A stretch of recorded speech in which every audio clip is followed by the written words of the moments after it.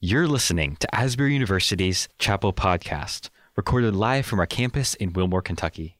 Asbury's Chapel Service hosts speakers from around the world to inspire academic excellence and spiritual vitality. We hope you enjoy today's message. Thanks, Ben.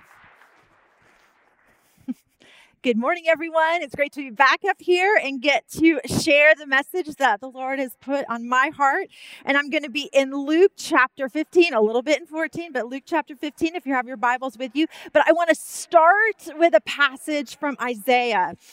But here on the mountain, the God of the angel armies will throw a feast for all the people of the world, a feast of the finest foods, a feast with vintage wines, a feast of 7 courses, a feast with lavish gourmet desserts.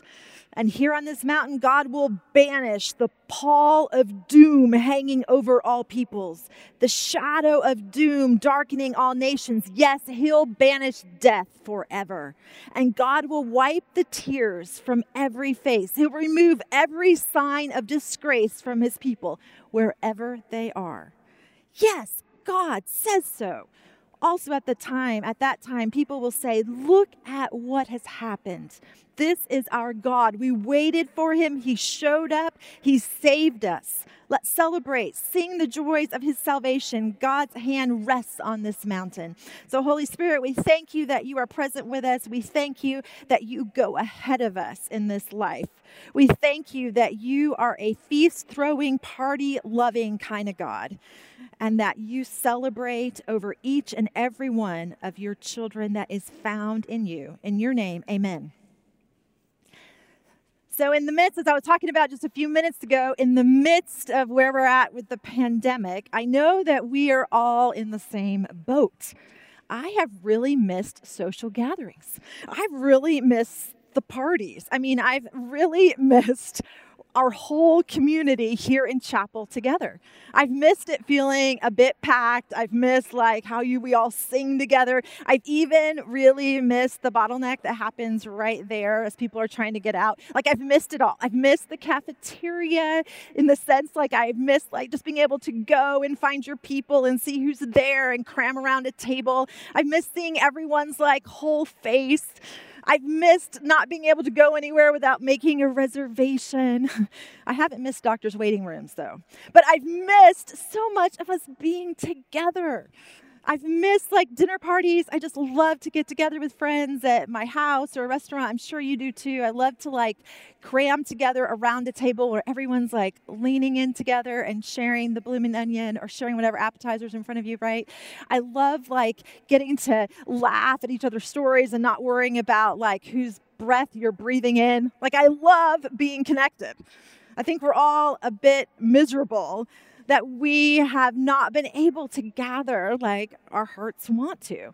Now, I know that in the state of our world and in this, I'm certain in our community, we've lost people to COVID and have family members that have really struggled with sickness. So I'm not saying that me missing the parties is the worst of it, but it is something that we can all relate to. I've really missed the parties. I really love to throw a party, and I'm going to be throwing a lot of parties post-COVID. Someone else really loved parties. Jesus loved parties. Jesus loved group events and group gatherings, and I was kind of imagining, Jesus being the first one to sign up at the synagogue for the potluck and bringing the goat cheese, fig, date dish, Jesus loved parties. He loved being with people. People loved being with Jesus. He also had a really terrible habit of hanging out with the wrong people. Jesus kept disgracing himself in the eyes of the church people by keeping company with those who didn't keep all the Jewish laws and tended to be unclean and generally people of ill repute. But yet Jesus had a way of making everyone feel as though they belonged. Women who had lived at the edges of society, not daring to show up as unclean, found freedom to touch him. Women considered prostitutes washed his feet. Tax collectors who were demonized welcomed him to his tables. Wealthy women funded his ministry. Sick people followed him around. Children ran and tried to get on his lap. Pharisees even, right, sought him out and asked deep theological questions, sometimes in the middle of the night. Fishermen followed him around. Everywhere he went, people felt something unusual with Jesus. They felt as though that they belonged. Now, this desire to belong, this search to belong, it's like deep inside of us. We can see it all the way back to the Garden of Eden, that we are created for relationship. We are created for belonging. It's as much a part of being human as each part of DNA in every cell of your body. And yet, if I went around this room and said, do you belong? Do you belong? Do you feel like you belong? We would all fumble a bit with that answer. Because even though the desire to belong is so deep in us, we also find ourselves vulnerable in our belonging. It makes us question where and how we really belong. There may have never been a time on this planet where we're so accessible to each other. We can text anyone at any time, anywhere, and if they're up and available, we can get a response. And yet, I don't know that we've ever been more lonely. Like, this deep need for belonging is so inside of us. I was talking with Kevin Ballou, our Associate Dean for Wholeness and Wellness. He works and oversees our counseling program, and he said to our team, you should just assume that every student is lonely. He said, loneliness is such a rampant part of our culture. There's a pandemic on loneliness as much as there is the virus. I remember a few years ago in a different state, in a different place, I had a conversation with a college student. She had a wonderfully hippie name. Her name was Liberty. I don't know what happened to Liberty, so big shout out to Liberty if you're listening to this. But her name was Liberty, but Liberty was anything but free. She came out of the foster system, and she carried a lot of grief and depression and pain with her. She was also funny and quirky and had a great sense of style. And I remember one time, Liberty and I were having a conversation over coffee, and she kind of looked up and she looked around at the student center at that school, and she saw the students passing, and I won't forget what she said. She said, I walk around here and I feel invisible. I feel like people look right through me. I feel like I could vanish right here and no one would even know. I just don't belong anywhere. Well, I hope none of you feel the depth of loneliness that my friend Liberty felt, that kind of invisibility. But all of us have this desire to belong, to be included, to find our way. It's part of our human identity. Well, today I want to tell you about 3-party invitations. 3-party invitations that Jesus gives us that are all about belonging. I've really enjoyed, as I've gotten into these scriptures, recognizing how much the story of God is about a really great party. The first party invitation I want to give you, that Jesus wants to give you, is a party just for you. It's a party in your honor. Let me tell you about it. This is a story Jesus told. Jesus told about a woman who had 10 silver coins. If she loses one of them, Jesus says, does she not light a lamp and sweep the house and search carefully until she finds it? When she finds it, she calls together all her friends and her neighbors, and she says, rejoice with me, for I have found the coin that I lost. Just so I tell you, there is joy in the presence of the angels of God over one sinner who repents. We used to have this big old green couch in our house, and it was like the green couch of doom because you could just lose anything in that green couch. I mean, we probably lost our cat in the couch.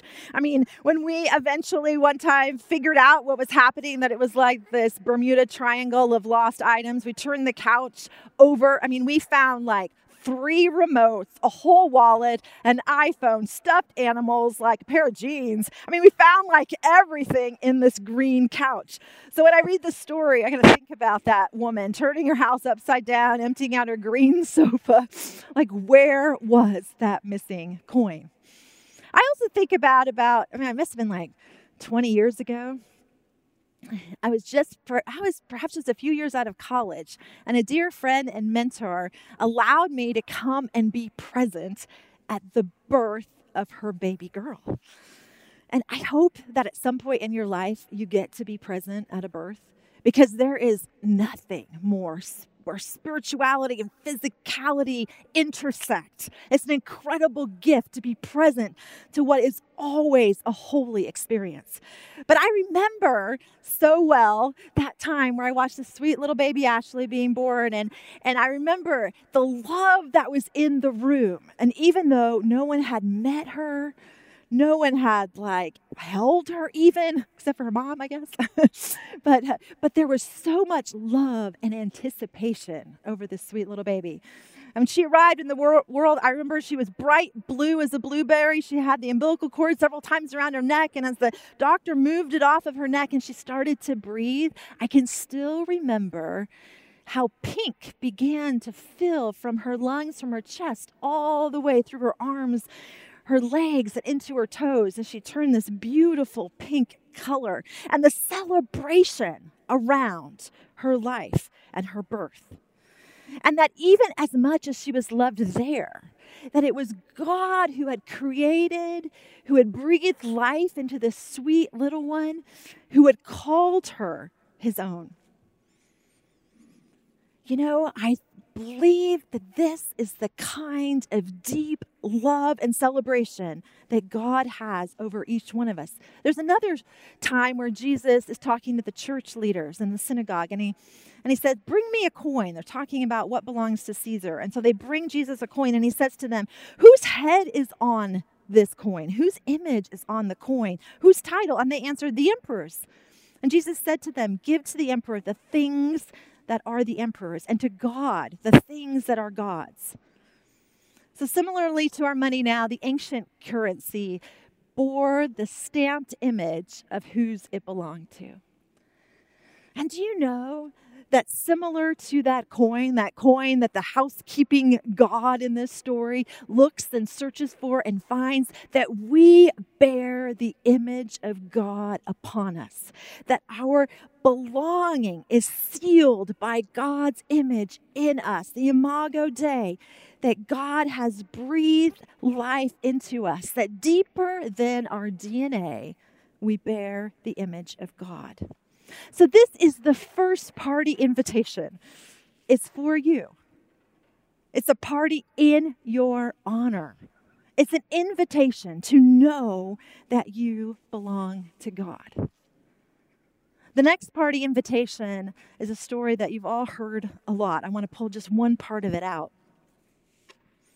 When the son was still a long way off, his father saw him. The father's heart pounding, he ran out and embraced his son and kissed him. The son started his speech, "Father, I've sinned against God. I've sinned before you. I don't deserve to be called your son ever again." But the father was not listening. He was calling to his servants, "Quick, bring the best clothes and dress him. Put the family signet ring on his finger. Get the prize-winning heifer and roast it. We're going to feast. We're going to have a wonderful time. We are celebrating. My son is here, given up for dead and now alive. Given up for lost and now found." And they began to celebrate and have a wonderful time. Well, you know this story of the prodigal son, and you know that there is two sons in this story. There's the older son and the younger son. And I want to suggest to you that both of those sons were lost. You know, this story is very culturally bound, and so this was not a case of a young son asking for some money so he could go and an adult, practice adulting and go try his way in the world. This instead was him bringing shame on his family. Shame to the point that it was better to eat what the pigs are eating than what he had. But for either of these brothers, at this moment in the story, the one older brother has done everything he can to keep it all together and do the right thing, but his heart is just as lost as the younger brother. He's got bitterness and anger that's compacted. He's tried so hard to do the right thing, and he comes to his father, "Why are you doing this?" And his father, the Father God illustration in the story, says, I had a dead son who's now alive. I had a lost son who's now found. Come and celebrate with us. Everything I have is yours. Whether you know it or not, God is at work in your story. Dr. Brown spoke on Monday, and he used a quote from a theologian, Alistair McGrath, and he said, "You were born into a story. Your story is already a part of God's story. God's big cosmic narrative is unfolding, and your story is in the midst of that story." We have supporting roles in the cosmic narrative of God. God goes ahead of this. We Wesleyans call this prevenient grace. The God that goes ahead of us, wooing us, seeking us. The Father that not only waits and scans the horizon, but runs out to greet us. The housekeeping God who's searching for us, who will not give up. The good shepherd God who goes and finds that one last sheep. We have a God who woos us. Way back 300 years ago, a 22-year-old man wrote these words in Come Thou Fount. He said, "Oh, to grace, how great a debtor daily I'm constrained to be. Let thy goodness like a fetter is like a shackle or a tether, bind my wandering heart to thee. Prone to wander, Lord, I feel it. Prone to leave the God I love. Here's my heart, oh, take and seal it for thy courts above." As much as it's in our human condition to desire and search for belonging, it's in our human condition to leave and follow our own way, to seek our own inward curve back in ourselves, to put ourselves in the center instead of God in the center, to make the cosmic story about me and about you instead about God, to take our place as the chief person in the story instead of that it's God's story that we're a part of. You have an invitation to a party for those who are found. You have an invitation to your own and to your friends' redemption party, to your restoration party, to your repentance party, to your turnaround and let's go the direction of God party, to the I've been lost, I've been dead, I've been alone, to I belong in the family of God. I take up residence as a member of the family of God. This is your invitation. We're doing everything we can in the Asbury University community to create scaffolding and space to make it the most available and able for you to hear the Holy Spirit so that you and I will turn around because we are prone to wander. We are prone to being lost. The Holy Spirit is the one who finds us and calls us and goes ahead of us. So a party invitation in your honor, you belong to God. A second party invitation to the redemption story. I've got one more party invitation for you. It's in Luke 14. This is a story that Jesus tells of a man who planned and prepared a huge dinner, a feast. He sent out invitations to all of his friends. His friends called him back. "I'm too busy. I just made a major purchase and I need to take care of it. I got a lot of paperwork. My taxes are due. I'm doing a building project. It's a lot of work. I just got married. Please accept my apologies. I have to clean my garage. It's a disaster." The man was very disappointed. He said, "Oh, well, I'm going to put up posters all around town. I'm going to invite anyone who wants to come to my party." Sure enough, he put up the posters. But even so, there wasn't enough to fill up his house. He said, "That's okay. I'm going to put it on Facebook. I'm going to put it on the Twitterverse. I'm going to invite anyone. Is there anyone out there who's not too busy to come to my party?" You know, there is a lot of teaching in this little passage. Jesus calls for anyone to come.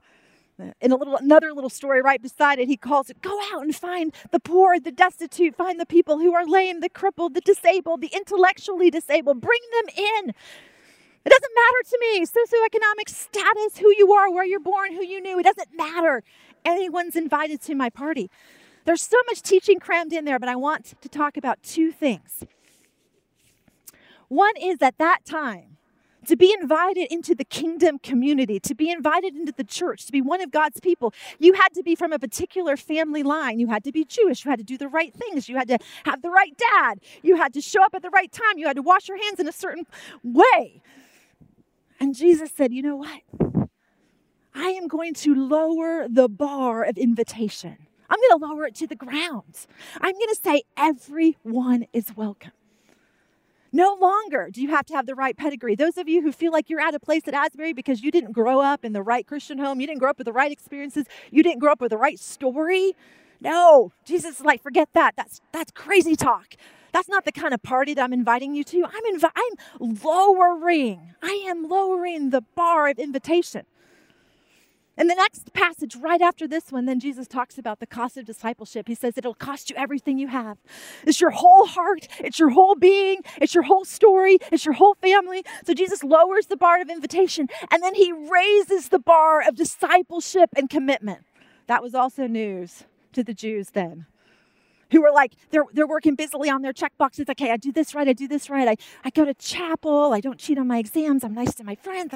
Jesus is like, there is not a checklist long enough to get you into the kingdom of heaven. It is only your whole heart. It is only turn around and repent and follow me. And Jesus lifts the bar of commitment, but lowers the bar of invitation. Anyone is welcome. There's another way to think about this teaching. And that is that you are the party host. N.T. Wright defines the church or the kingdom community like this.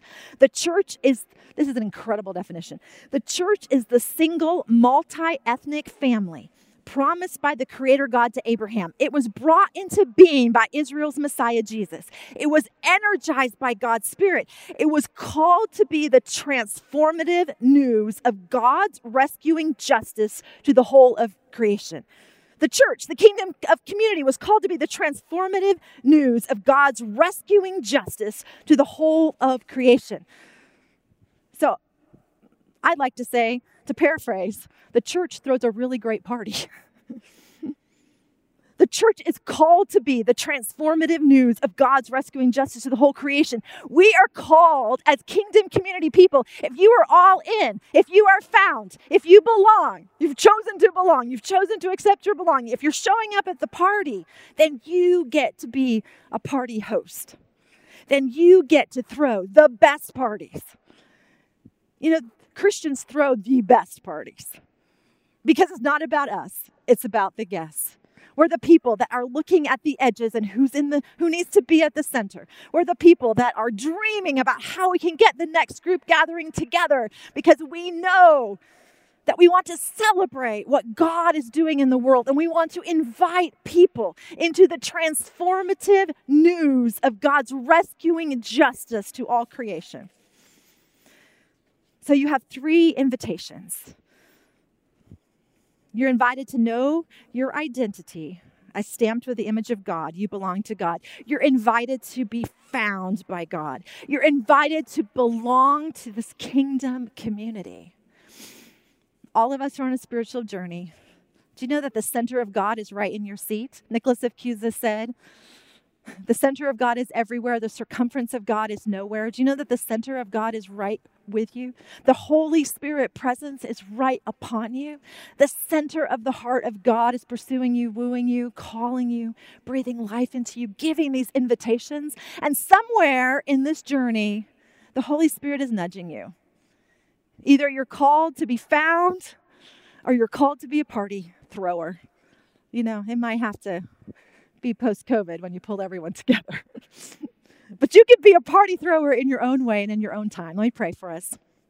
Lord Jesus, we thank you that you invite us into fellowship. We thank you that you throw amazing parties. We thank you that your prophetic word is about the incredible feast that we're going to have together when death is no more, when there's no more tears. We thank you that we get to belong to a redemptive community like Asbury. We thank you that it teaches us a bit about what the kingdom community is called to be.